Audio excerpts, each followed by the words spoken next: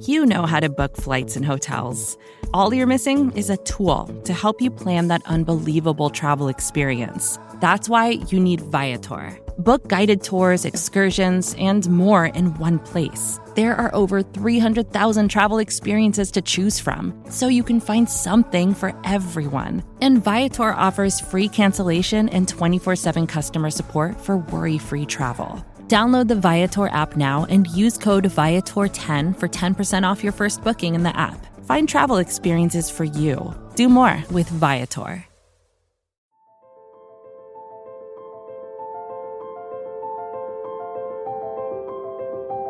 Michael Kist. You caught me not listening again? Benjamin Solak. You never listen! It's the Kist and Solak Show. Presented by SB Nation and Bleeding Green Nation.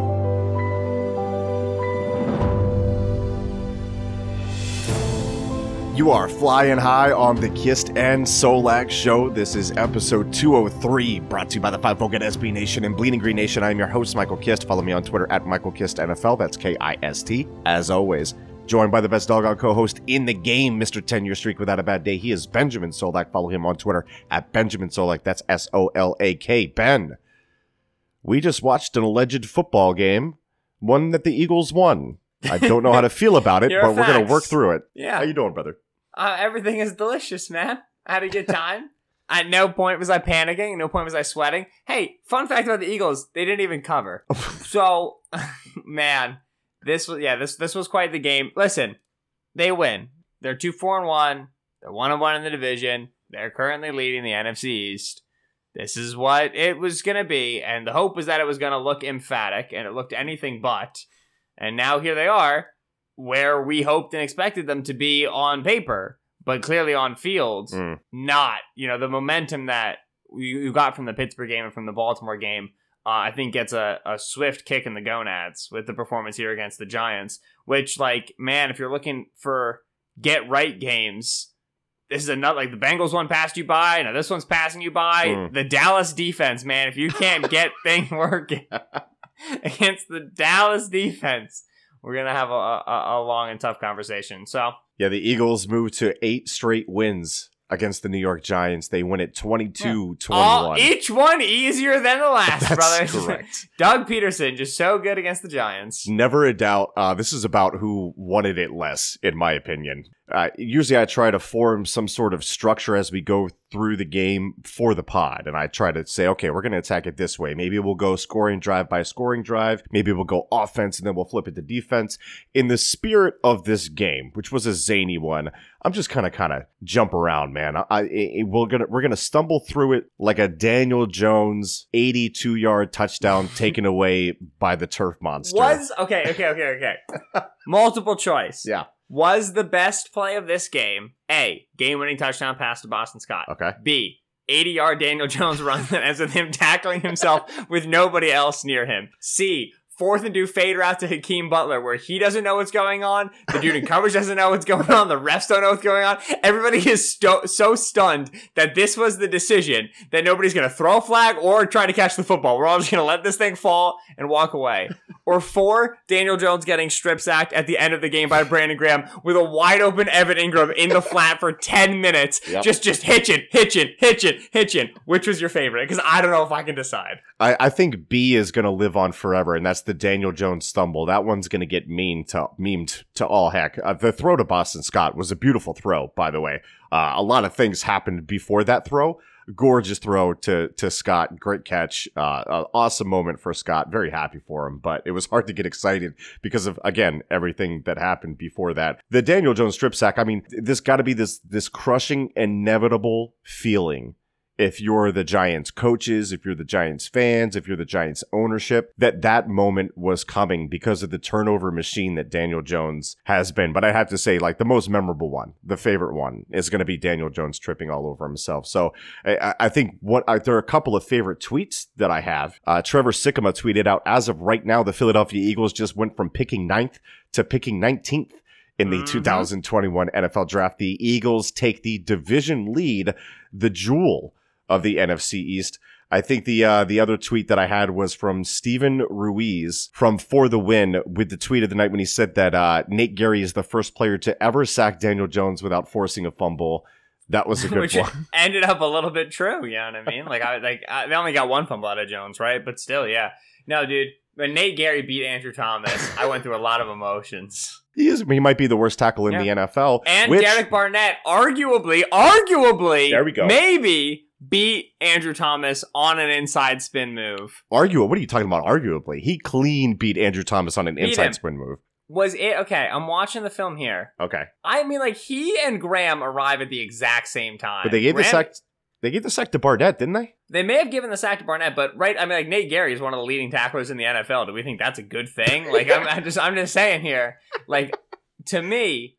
They said that about Blake Martinez coming into the game. I'm like, you guys haven't watched a snap of the Giants defense. Fletcher's murdering the right guard. Graham's toasting Cameron Fleming, and Barnett wins on the inside spin move. I'm just not sure this qualifies. For those of you who don't remember, perhaps are listening to the show at a different time, late coming on.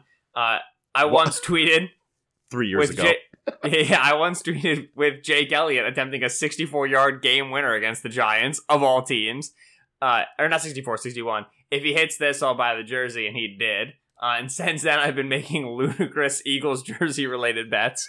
And about 3 years ago, after Derek Barnett's 6-game rookie season, which if you remember how you felt about Derek Barnett's 6-sack rookie season, a lot of people were feeling pretty good.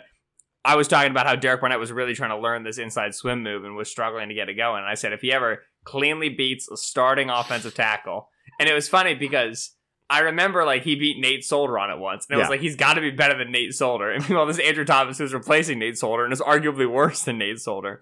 I said I would buy the Barnett jersey. And to this point, he has not yet cleanly had a full sack off an inside spin. This may be it. I'll bring it to judicial review. I'll consult, some of the experts in this field, obviously. And we'll see if I have to buy it and he's clearly not going to be re-signed by the team next year, I'm going to be so mad. I'm going to bring in top men to figure this out and make a ruling. We're going to bring in somebody from the outside. And also, I mean, you got to give him credit too, because he also beat Andrew Thomas on a spin move later in the game where he got a pressure on the same thing. So it was, he was beating Thomas on a spin move with frequency. There's no doubt about it. Right. And I mean, when Nate Gary is beating you as well. Speaking of Jake Elliott and buying his jersey, the Eagles metaphorically bought his jersey with the contract that they locked him up to.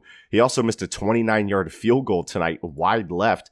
And look, a lot of people were saying, like, we got to cut this guy. In fact, our friend Joe Giglio had tweeted out, like, Joe. It's time to look for another kicker. And I quote tweeted and said, would you believe it's $7.9 million in dead cap money to cut him this year? Cap genius, Howie Roseman. What a contract. Long-term contract for a kicker with so much guaranteed money in it. And it's not looking great for your boy, Jake. You want to talk about that at all? You want to move on to the next subject? Jake Elliott's never missed a field goal in the NFL. All right, no, let's talk about red zone performance, because I think that's the number one storyline from this game. We've kind of dillied around it here. Yeah. The Eagles win 22-21. They have 13 drives to the Giants' 13 drives. But unlike the Giants, who scored a touchdown on an explosive play and had a second massive explosive Daniel Jones run that obviously brought them into the red zone before they had the long 15-play touchdown drive that went 97 yards, the Eagles had a lot of quality produced consistent offense, and they got into the red zone consistently. On their fourth drive of the game, they got 1st and 10 from the 15-yard line. They took a 5-yard sack, and then on 2nd and 15, Carson Wentz threw the interception to James Bradberry. Should have been a scoring drive, should have been at least 3, if not 7. Horrible, horrible mistake by a quarterback who that entire drive was just the shenanigan drive. That was where he had the pass attempt to Travis Fulgham that was all the way across his body, would have picked up like 9 yards. You know what I mean? He took 2 sacks on that drive. And then he had that another attempt for John Hightower, which was just completely dead in the water. They take another 3 and out on their 6th drive, which is the drive they got after the fumble. So they kind of played it conservative with about a minute and a half left at the end of the first half. They were on their own 9-yard line. They didn't want to give the Giants the ball back in field goal range. They were trying to kill some clock, trying to pick up a slow first down, really make sure they had the last possession. They give that away, but they get the fumble, gift it right back to them. 1st and 10 at the 42. They get 1st and 10 at the 11. Incomplete deep end zone pass to Deshaun Jackson. Incomplete deep end zone pass to Travis Fulgham. Incomplete deep end zone pass to Travis Fulgham. And then Jake Elliott misses a 29-yard field goal. So you had an attempt to get the passing game going with about 21 yards to work with. Could not find Jackson separating, could not find Fulgham separating. Third down was definitely catchable, but it wasn't perfect. The timing wasn't great. It was right up against the end line, and they missed the field goal. You've now left 10 points on the board. Biggest problem there is Jake Elliott, right? The biggest issue that you've got there is your kicker needs to hit a 29-yarder at the end of the first half. It's just absolutely inexcusable. Bunch of 3-and-outs to start the second half. They're still only down 14-10. Defense is keeping them in this thing. They get the drive, the nice third down conversion to Greg Ward. They get first and goal from the 9 after the deep Travis Fulgham catch and run on the little out and up route. You get a run from Corey Clement for 2 yards up the middle. You get the Jalen Hurts speed option. You get the Carson Wentz draw. So you had first and 10 from the 11, and you went past the end zone, past the end zone, past the end zone last time you were here. None of it worked. So this time you go traditional run, speed option with your backup quarterback, QB draw with your starting quarterback. You get to 4th and 3 at the 3. Now you decide to pass it, and who do you bring in? Jeez. Who do you bring into the game? Yeah. But your fifth string tight end, who was once a wide receiver, now, who you poached off the Carolina Panthers practice squad 3 weeks ago, Hakeem Butler. Now, for the laudable, the impeccable, the unimpeachable goal line fade, and Butler gets mugged by, I think, Logan Ryan, and it doesn't get called. Now, okay, I want to come to I told you I had some issues with the high leverage play calls in this game. Honestly, this wasn't one of them. Now, did I have to Google the Eagles roster and pull up who 89 was? Absolutely, right? Do you want to, is that a high percentage play throwing a fade to Hakeem Butler, who's coming off cold? No, absolutely not. But here's the thing. I really think the read that they were going to go through was to the left, and Butler was just out there to occupy a man. However, before the snap, he wasn't occupying a man. He was all by himself. Nobody knew the Logan Ryan has to run over late, and by the time he gets over, he shouldn't have been able to make a play on that throw. Number one, poor throw. Should have been up high for Butler. Number two, Butler not really fighting for it enough to draw a flag. Number three, probably should have been a flag anyway because he couldn't move his right arm, if I'm not mistaken. A lot of weird things on that play. I think people are crucifying Doug for the play call on that one, but I don't think that was hey, number one read, go to Hakeem on this one, right? Right, that's the thing is, I had somebody in my mentions ask me, why aren't they, tagging these passing plays with running plays? And I was I wouldn't be surprised if they had the ability to check to a run on that 4th and 3. Mm-hmm. Right, like you said, they had the tight bunch up to the formation, and then they were late getting to Butler. And that's the thing is, you got the 6'6" guy. He's getting followed by a 5'11" safety convert playing nickel. This is great.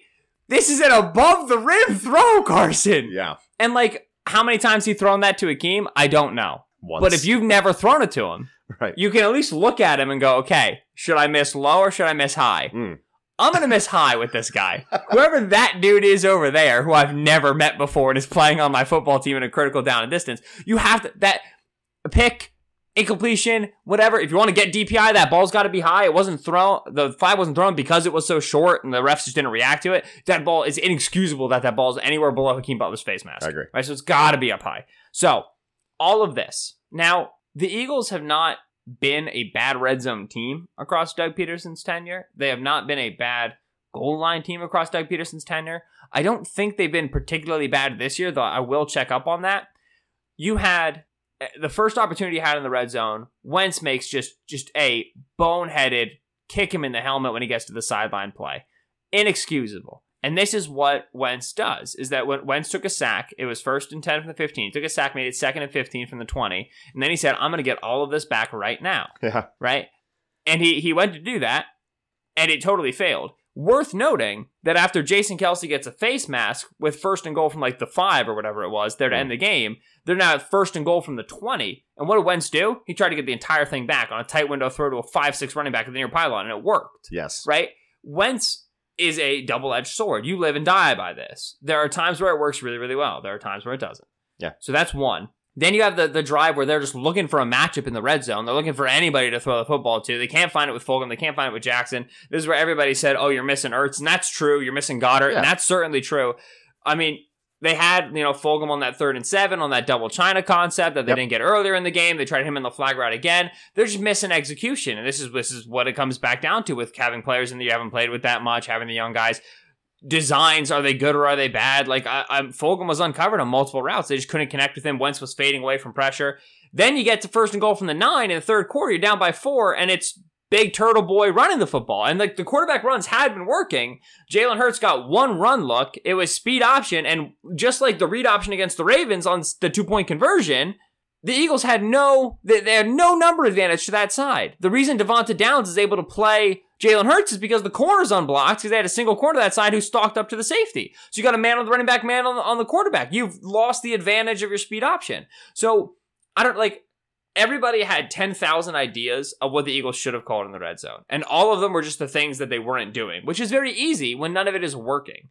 But you go if you look at Doug Peterson on 2-point conversions throughout his now 5-year coaching tenure with the Eagles. In 2016, he was 6th in the NFL, 8th, 9th, 12th, and 16th. He's been getting a little bit worse as the years have gone on, but he's remained top 5 in 2-point attempts for the last 5 years. 66.6% completion or conversion, then 54.5, then 71.4, then 57.1. Now this year he's at 42.8. So this is the one year where they really seem to be struggling in these 2-point conversion situations with these packaged goal line plays. I mean, you saw the 2-point conversion attempt when they went ahead. Jalen Hurts with 3 down linemen. They're just throwing everything they can out there. Like, even Wentz's 2-point conversion after the first touchdown when it was 16-21, right? Yes. QB power run with Boston Scott as a lead. That's not a bad design. It's not a bad design at all. Your quarterback is 6'5", 240. It's a great design. Here's the problem. You got Nate Herbig, Matt Pryor, and Boston Scott as lead blockers on the play. And the reason you have that is because Brandon Brooks, Lane Johnson, and Miles Sanders are down. Now, should you acknowledge that and maybe call something else? Yes. But there's only so much on the install. And you've gone through 2/3 of it tonight. You know what I mean? They were constantly in short yardage situations. Teams are not giving them the QB sneak anymore. So, I don't know. My main takeaway from the offense is the red zone was horrible. They get away with the win. They sneak away with it. But if you just have an average red zone outing, as opposed to just 3 massive empty possessions, multiple missed 2-point conversions, there would have been a lot more points on the board to reflect what was overall a better offensive performance than 22 points would belie, in my opinion. Yeah, I just feel like they have Carson Wentz doing design runs on 2-point conversions behind a terrible offensive line, like you mentioned. And it feels like this stuff is supposed to be installed for Jalen Hurts. Like, the high leverage play calling in this one was just interesting to say the least. Like, that should be a Hurts type of play to me, not necessarily like a Carson Wentz one, especially with, the injury prone label for Carson Wentz has been around for so long. It's weird when you watch him get beat up and used on runs like this all season long, and the guy just continues to push through. But at the same time, I want Hurts running that play. He's the better natural runner, and he still has a threat to throw there. Right. Now, the Hurts throw thing got me in hot water, which I really don't know. People are like, why isn't Hurts passing the football? Because he's not as good of a quarterback as Carson Wentz is. I think that there are people who probably hear that and disagree with that, but I'm fairly confident in this assessment. I agree. Now, if you had Hurts do a little fake QB draw tight end pop pass, yes, right, yeah. little speed option with a tagged little fade route, sure, you know what I mean. Like, if you want to package this thing. If you want to build it out so it's a structured play, sure. But to ask a quarterback to come in cold off the bench on 2nd and 7 from the 7 and be like, hey, hit a tight window slant throw in rhythm.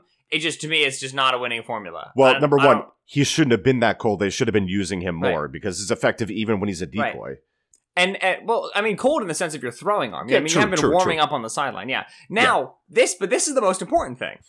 They forced this conversation. This is the whole thing with drafting him. It's when you run Carson Wentz on your 2-point conversion play, we all get to wonder, why isn't Hurts in there? Oh, because then they would have known it's a run. Well, then why aren't you throwing him more? Because you have to find some utility out of this pick, right? Yeah. I mean, they got an explosive play action passing play off of the little Jalen Hurts orbit motion that we talked about on the Thursday show, right? The little orbit motion, little play action fake that it done, and throw to Richard Rodgers. Cool. He was a decoy, gave you a nice second level throwing window. Shout out Dick Rod, who had a great game. Yeah. I've never hated Richard Rodgers. Always loved him. Don't know what you're talking about. But if you're going to have the QB run being an important part of your offense, which they clearly were doing against the Giants, we haven't even talked about, they were constantly running zone read. Right, remember when I said last week about the Steelers, they were just trying to incorporate all these power concepts and they weren't working for them? Or excuse me, against the Ravens. Then that was against the Steelers. Against the Ravens, they started running more zone. This time they're going zone read against the Giants. It's working tremendously well for them. Carson Wentz is a threat to pull the football. He pulls it 1 or 2 times. Otherwise, you're holding an extra player. They're getting inside runs with Boston Scott. It was a great day running the football. You clearly are going to use QB run. You have a better running quarterback on the bench. Yep. He's a better running quarterback. Yeah. And you drafted him, and you're not going to use him. And your argument for not using him in those situations and in the red zone is what? That the defense would know it's a run? Then throw the ball with him and do it regularly. I mean, you made this bed. You can't be upset, especially in the event of a really bad red zone outing like this one was, when the fan base wants you to use the player you drafted who could be really good in these situations. Yeah, you have to break that tendency to open those things up for yourselves. And you mentioned the read option. I mean, we've been calling for the read option where he keeps it for like years now. Like, do more of that. And it'll help your RPO game because you're an actual threat. People buy that you're going to run it. So I don't have a problem with those. But look, let's get to some injury news real quick here. Deshaun Jackson, man, and this sucks because you saw the early scripting from the Eagles. It was very heavily favoring Deshaun Jackson. First play was a reverse to him.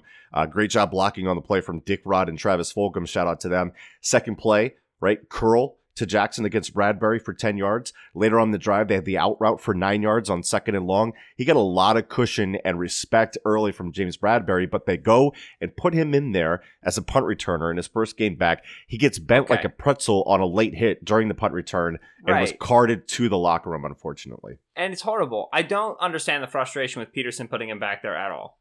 Deshaun Jackson was not the regular punt returner during Miracle Meadowlands 2. Right. You put him back there because he's a dynamic returner. You put him back there because he's great. Yeah, exactly. Yeah. He should not have been injured. The reason he was injured was because he was hit late on a play that was whistled dead. That was not flagged, by the way. When they came back from the timeout, I was like, why are they still at like the 25 or wherever it was? They didn't flag that, which to me is stunning. Yeah. But he's on all fours and he gets body slammed. That's why he's hurt. I mean, like, obviously, if he's not back there, he's not getting hurt. But it's not as if, Peterson and Dave Phipp decided to put a fossil out there. I mean, you put Jackson because he is objectively your best returner. He's not usually out there because you don't want him taking those hits, but this is a 5-point game in a situation where you really have to win it. You're going to put your best returner out there. Yeah. It's Madre Harper putting the hit on him that injures him.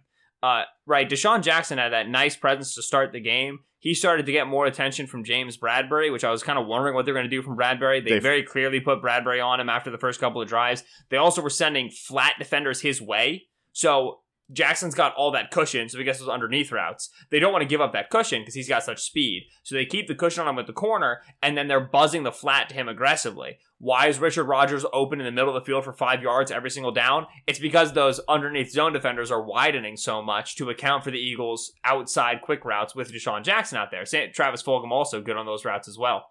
That's the effect that Deshaun's able to have on you, right? Like the space that's generated is immediate. It's noticeable.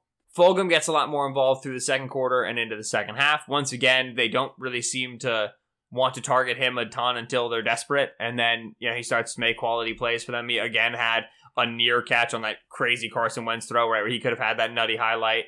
Got those red zone targets as well. A lot of people were frustrated that they threw the fade to Butler and not to Hakeem, or Butler and not to Fulgham. Wasn't the plan. Right. One, if Fulgham's out there, you're getting Bradbury, not Ryan. Which, you're also throwing it to Butler and not Fulgham. So that argument, that's got holes in it. I'm acknowledging that. But secondly, Fulgham got multiple red zone targets, and he had a catchable ball, and he wasn't able to get it. So there's still work to be done with Fulgham, but this is now 3 straight performances where he's had at least, I believe, 70 yards receiving. So he's clearly become, he had the big play and everything like that. That was really nice to see. And then Boston Scott. The Eagles walked out with their New York Giants 2019 Boston Scott game plan. And the New York Giants were like, we have no idea how to handle this still. This is really unfortunate for us. But we don't know how to stop this guy on quick routes, and he's small, and we can't find him on inside zone. And Boston Scott was really, really important to the Eagles. They had a better running game, more consistent in this game than they did with Miles Sanders over the last 2 weeks. A lot of that has to do with the quarterback zone reads and with Boston Scott playing well, hitting his holes. I will say that after the offensive line having a really better than expected performance against the Steelers and a as well as could be expected performance against the really good Ravens defensive line, they got waxed by a Giants defensive line that I was confident they would handle. Sua Opeta, not a good look at left guard, and why should he be? He's the 10th guy to play offensive line for the Eagles so far this year. Got really destroyed. tough to see. Lane's not healthy. Sit Lane. So Lane wants to play so badly, and Lane wants this team to be so good, and it's great. But if he plays during the Cowboy week, you're risking, as you did against the Giants with the knee, continuing injury off the fact that his ankles isn't bending or taking weight. Like, he just is on one foot. Like, he can't, and you put Pryor out there, and Pryor is a guard, not a tackle. I mean, it's just total cluster on the Eagles' offensive line. They played very poorly. A lot of Wentz's struggles through that end of the second quarter and then into the third quarter had a lot to do with the pressure that he was experiencing and how he was fading away from pressure, now that was affecting his accuracy. Yeah, and Lane Johnson, obviously, he came out during the first drive. They put in Pryor, as you mentioned, and I agree with you. Just wait till he's moderately healthy and put him out there. I know the offensive line is banged up, and I think, when Jack Driscoll can't go for this game, Lane is like, man, I have to. Brother, you don't. It's fine. Get healthy because we need you more than for one freaking drive. All right, when we come back here on the Kist and Solak Show, we'll hit up some more notes and we'll get to 3 words from the gentle listeners. That's coming up next, right after this. Vacations can be tricky. You already know how to book flights and hotels, but now the only thing you're missing is, the actual travel experience. Because is it really a vacation if you're just sitting around like you would at home? You need a tool to get the most out of your time away.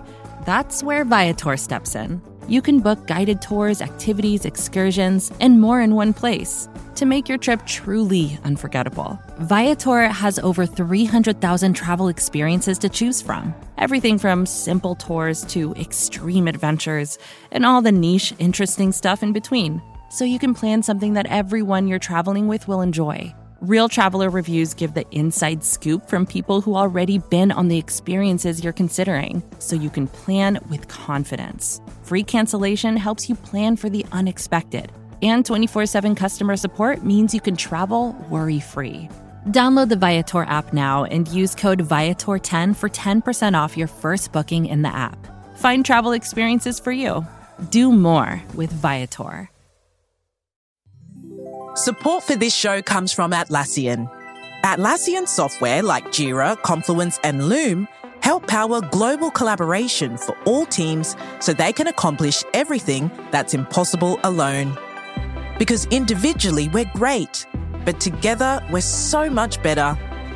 That's why millions of teams around the world, including 75% of the Fortune 500, trust Atlassian software for everything from space exploration and green energy to delivering pizzas and podcasts. Whether you're a team of 2, 200, or 2 million, or whether your team is around the corner or on another continent altogether, Atlassian software is built to help keep you all on the same page from start to finish.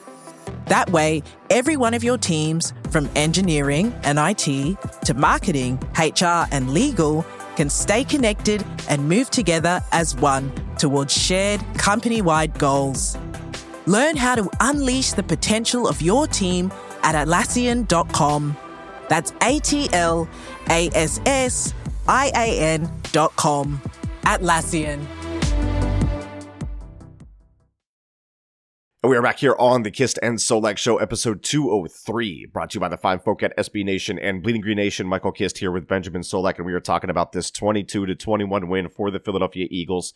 Thursday Night Football, the Eagles, the jewel of the NFC East. We'll go through some quick notes here. How about the Giants missing a chance to check into a fake punt after changing units late on 4th down, leaving the Eagles scrambling? The gunner was totally uncovered. The punter is pointing to him, looking at the sideline, saying, hey, we could do this instead, but they don't check. The snap comes, missed opportunity to really hurt the Eagles, who came out of that unscathed somehow. Their head coach is a special teams coordinator. That's what I was saying. How do you not know that?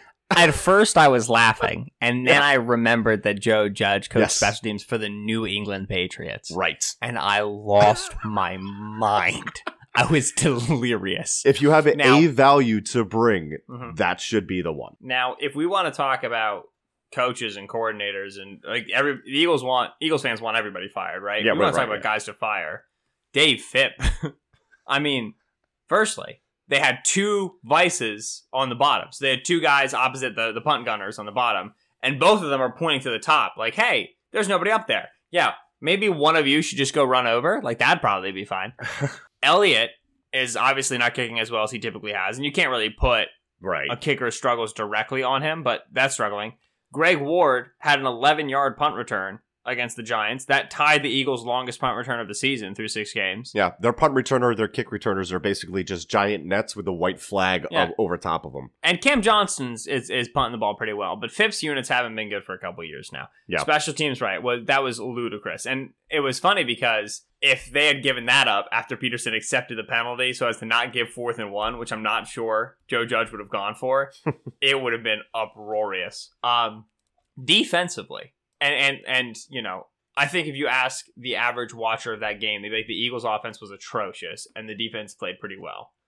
I thought the offense played better than you would expect, kind of with that game script and with the mistakes that they made. Like I said, they had so many drives and with no points, they got inside the 15. That's not going to happen every week. If you have an average outing, you're putting up some more points. It's an easier margin. Obviously, that wasn't the case. It was very stressful, but still, defensively, they did play quite well.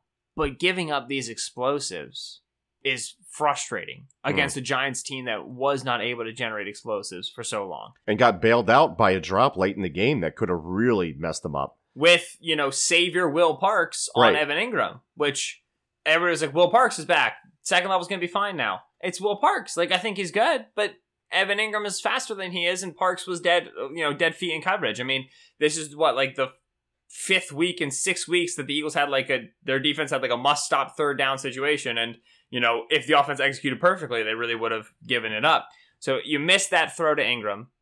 Okay, the Golden Tate touchdown, Kevon LeBlanc, who is usually a good cover guy for the Eagles, is just nowhere. Does no idea where the ball is, what's happening on coverage, how to tackle anybody. He just loses his brain for a second. They had the 3rd and 7 conversion to Sterling Shepard, where Jalen Mills has inside help with Nate Gary and just bails to the inside. There's no situational awareness whatsoever what route they're looking at.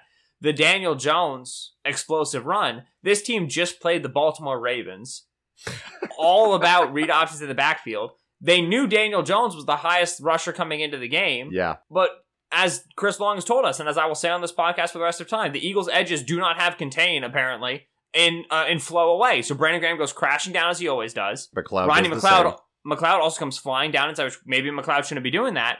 It's Daniel Jones with a runway. And as Next Gen Stats told us 10,000 times, Daniel Jones is not slow. We run 21 miles per hour, right? And so that's the longest run by a quarterback in Giants history. So you give up explosives, and that's the story of the points you gave up. 21 points for the Giants offense is the most points any defense besides the Cowboys has given up to the Giants offense thus far. So I would not argue that it was a stellar defensive performance. I would argue it was good. They had some really nice 3rd down designs. They got the Giants into a lot of 3rd and longs. Really nice situation. Against a conservative coach like Judge, that's even better because then you can throw beneath the sticks, rally and tackle, and you won't go for it on 4th and 3. So I thought it was a fine defensive performance, but they gave up explosives. They had man coverage. They regularly lost in man coverage to the Giants wide receivers, which is a pretty solid group. They gave up that massive explosive run.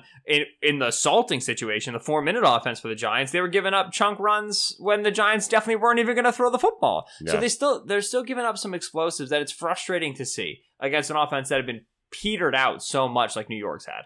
Yeah, it was a rough game for Nickel Roby-Coleman overall. Jalen Mills got a pick, but as I was actually typing out a criticism of him, there were 2 coverage errors in the same drive, one by him and one by NRC.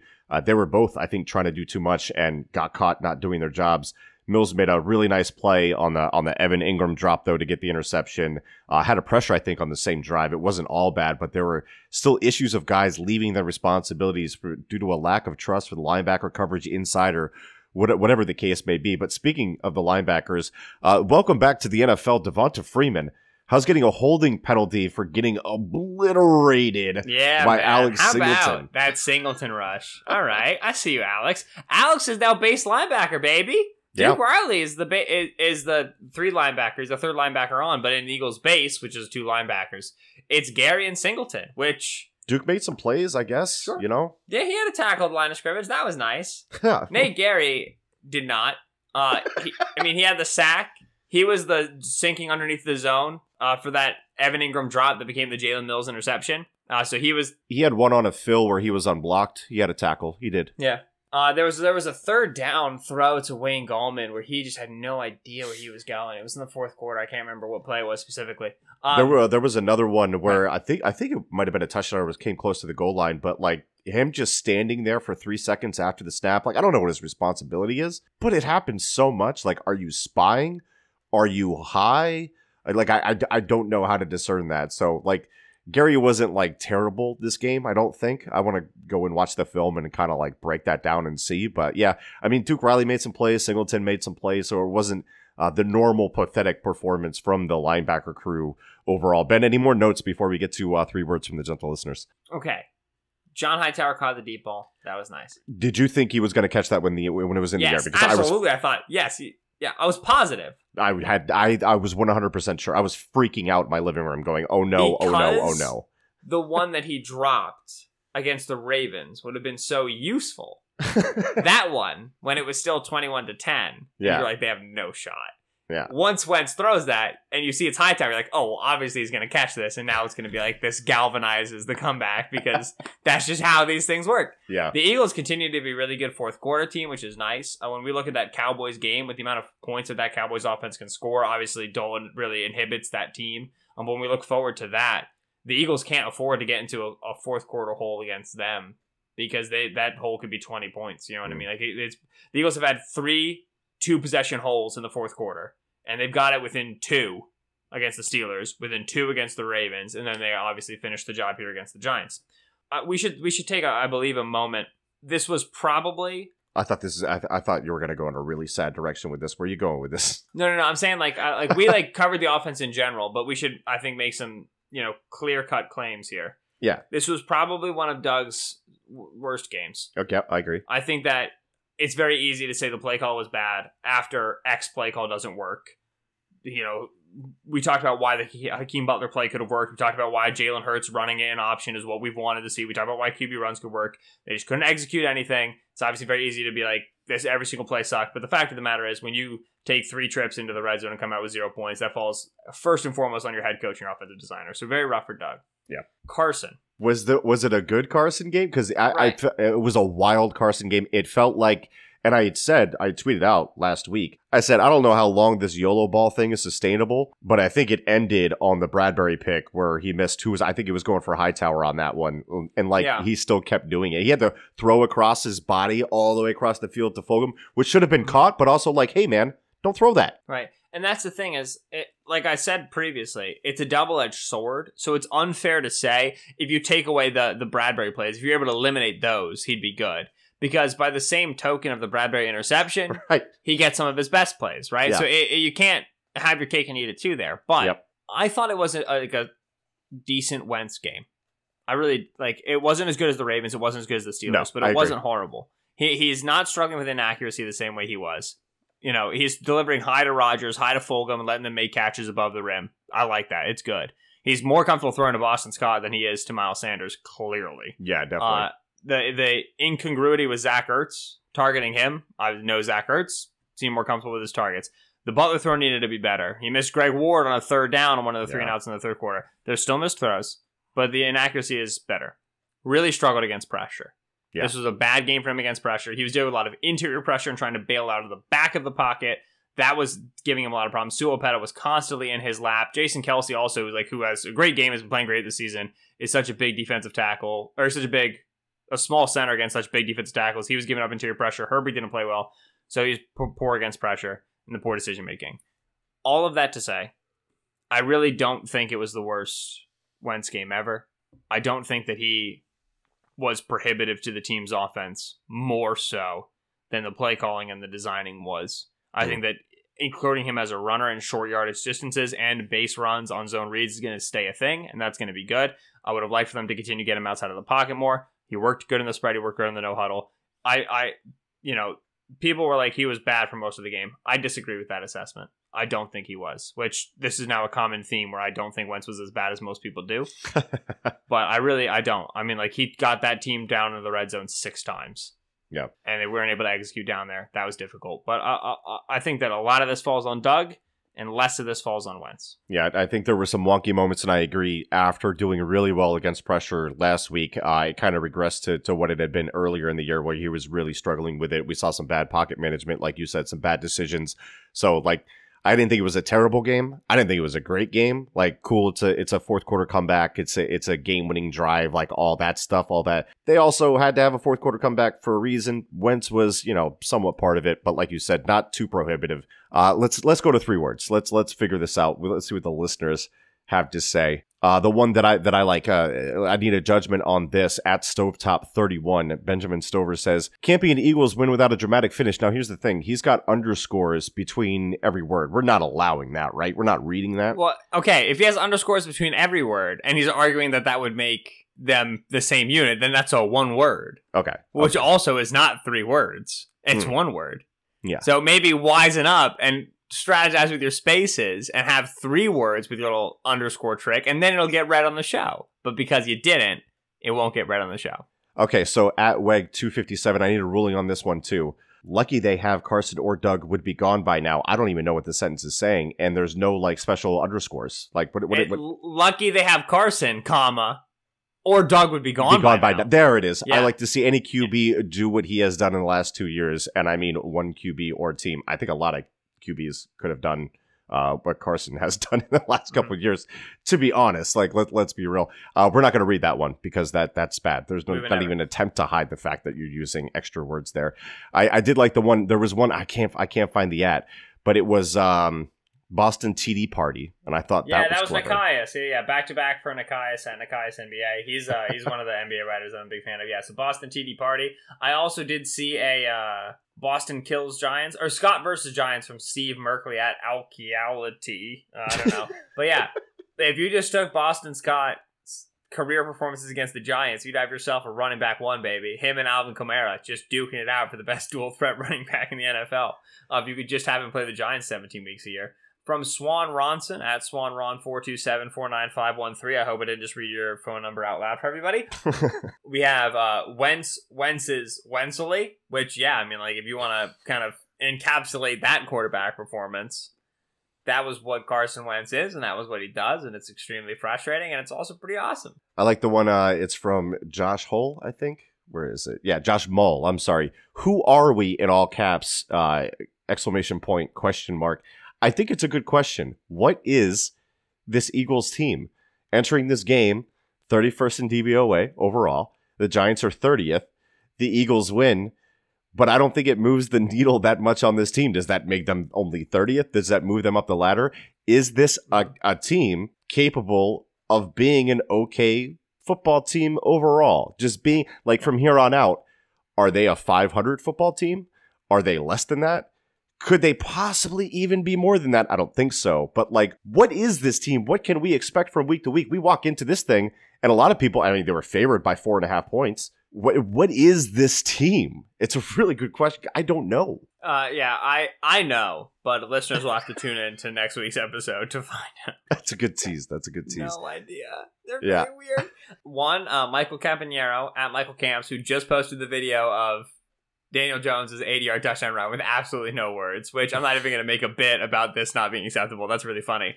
By the way, Mike, I don't know if you've seen it, but somebody took Jones running and put it on like the win probability line. I saw that. Yeah. That was genius. So it's just like Jones' little avatar, and then he falls over right when the Giants' win probability goes from like 91 to 0. At Darius, or at Foles Burner, his name is Darius Slay Stan. Yeah, this is a good one. Doug Pagano Peterson, and he's got the picture of the 4th and 3 of that infamous fake from the Colts against the Patriots, because there was some absolutely weird play calling going. But you know what? I mean, think back to last year, like that formation. It felt like what the Dolphins did to the Eagles last year. Remember that one where I think it was Camus Grugier-Hill for some reason didn't get over, and they ended up scoring on that, or was it?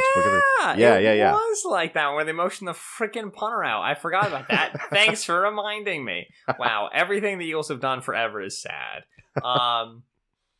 Okay, I have Jeff Flores at JFloresTX210.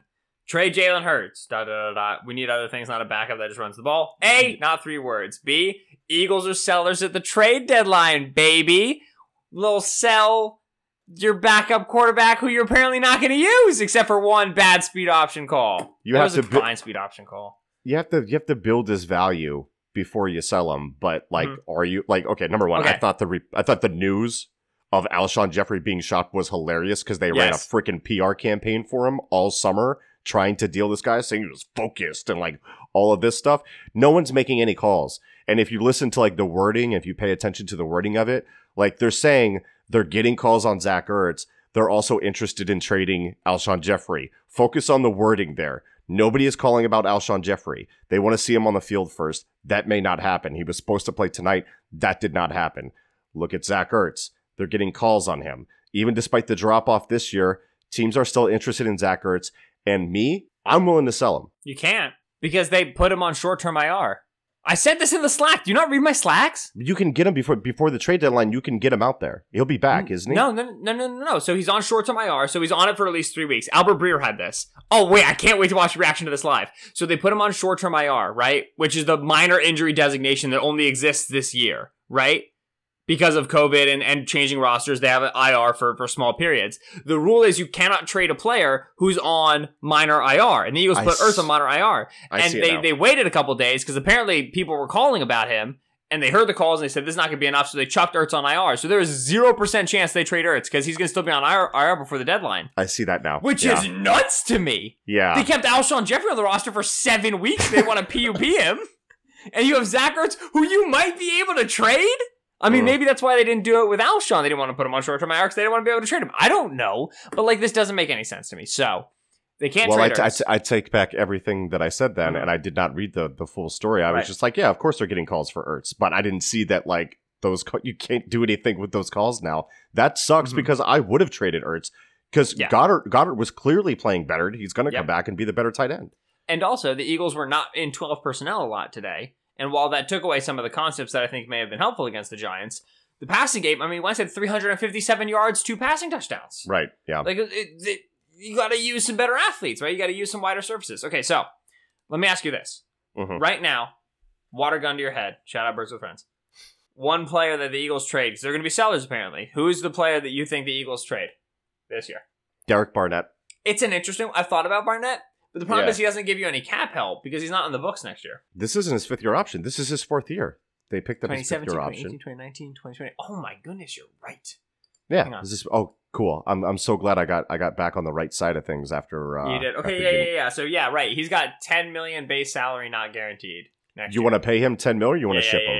Yeah. Okay, Derek Barnett. Barnett's a good guess. Sweat's been playing well. Yeah. You got Vinny Curry back. That was important from you for whatever reason. Obviously, Barnett just had a great game against Andrew Thomas, but get rid of him. I mean, okay, cool. Sell when the stock is going to sell high, brother. So yeah, Barnett would be my guy. Any other people that you had in mind for that? I think him. I think they do deal Alshon. I think it's for a 6 or a 7. They do. Yeah, you know what I mean. Like I think they'll get Alshon, and then Barnett off the books makes a lot of sense. My favorite and last 3 words is from Manu Don't Know, which I don't know if that's Manu Ginobili or whatever. Tagamet, Pepsid AC, Nexium, which I'm pretty sure is the cocktail of drugs that this man used to get through the game. Tremendous. Good. Nice advice. Thank you for sharing. And look, if you're up at, I don't even know when I'm going to be able to drop this, probably like around 2 a.m. If you're up listening to this, we hope you're on drugs. Ben, say goodbye to the gentle listeners. Let's get the heck out of here. Yeah, thank you as always for listening to the Kiss and Solak show here on BGN Radio. We do appreciate you swinging by the Eagles. A valiant effort, a glorious win. Yeah. A victory for the ages, 22-21 against the New York Giants. Surely this will forever be remembered as the most impactful Brandon Graham strip sack in his career with the Eagles. They now, as I said, are 2-4-1, looking at a long week of rest before they face the Dallas Cowboys. Currently at 2-4, potentially at 3-4 or 2-5 on Sunday Night Football. Yeah, this upcoming Sunday, next 10 days. Are they primetime again? Are you kidding me? I'm pretty sure. Oh, that's disgusting. Why would they do that to us? Mike's like, man, I need sleep. What is happening? Eagle schedule. Yep, Cowboys, 8:20 p.m. on Sunday, November 1st. So, is Andy Dalton better than Daniel Jones? potential, division on the line before their bye week. Going to be great to see. So long rest for the Eagles, and accordingly, a long rest week for us. You have the post-game show here, and you will get the post-game thoughts from BLG and from Jimmy throughout the course of the weekend. And then we'll get back on our regular show slate, obviously with no post-game recaps on Sunday and on Monday, but you can catch the feed through Tuesday and into Wednesday for all of the preparation you need for that ultimate Cowboys matchup. He's Michael Kist on Twitter, at Michael Kist NFL, it's KSD. I've been Benjamin Solak on Twitter, at Benjamin Solak, that's SOLAK. Go Birds, baby! We all we got, I guess. We all we need. For sure. For sure. Fly, Eagles, fly.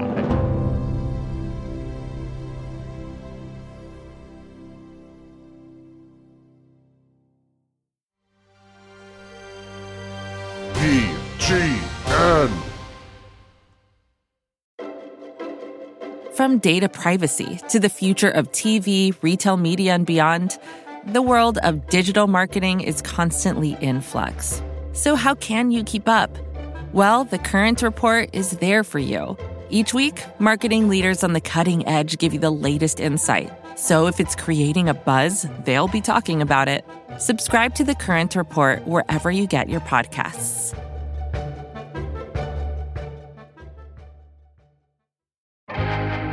First thing in the morning, as soon as you wake up, the to-do list starts. Does the car need gas? Hopefully those leftovers are still good. Why did I get CC'd on Mom? No. You can't escape the to-do list, but you can make the most of your me time with a relaxing shower using Method Hair Care products. Try Pure Peace Volumizing, Simply Nourish Moisturizing, or Daily Zen Shampoo and Conditioner for daily use. All formulated with long-lasting fragrances and are safe for color-treated hair. Reconnect with the best version of yourself. Visit methodproducts.com to unleash your inner shower.